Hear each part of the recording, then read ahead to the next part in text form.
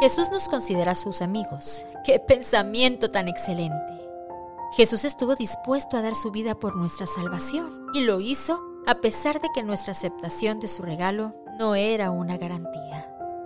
¿Tienes amigos que aún no conocen a Jesús?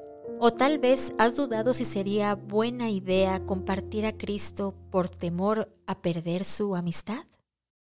Si Jesús estuvo dispuesto a dar su vida por la salvación de sus amigos, ¿no deberíamos hacer todo lo posible para animar a nuestros amigos en el camino hacia un caminar fiel con Jesús?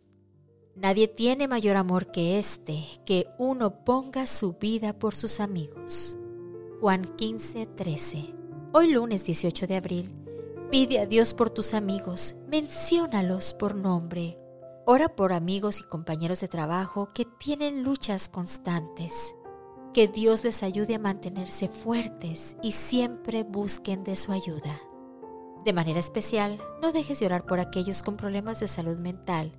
Que Dios acompañe a quienes se sienten aislados, ansiosos e indefensos.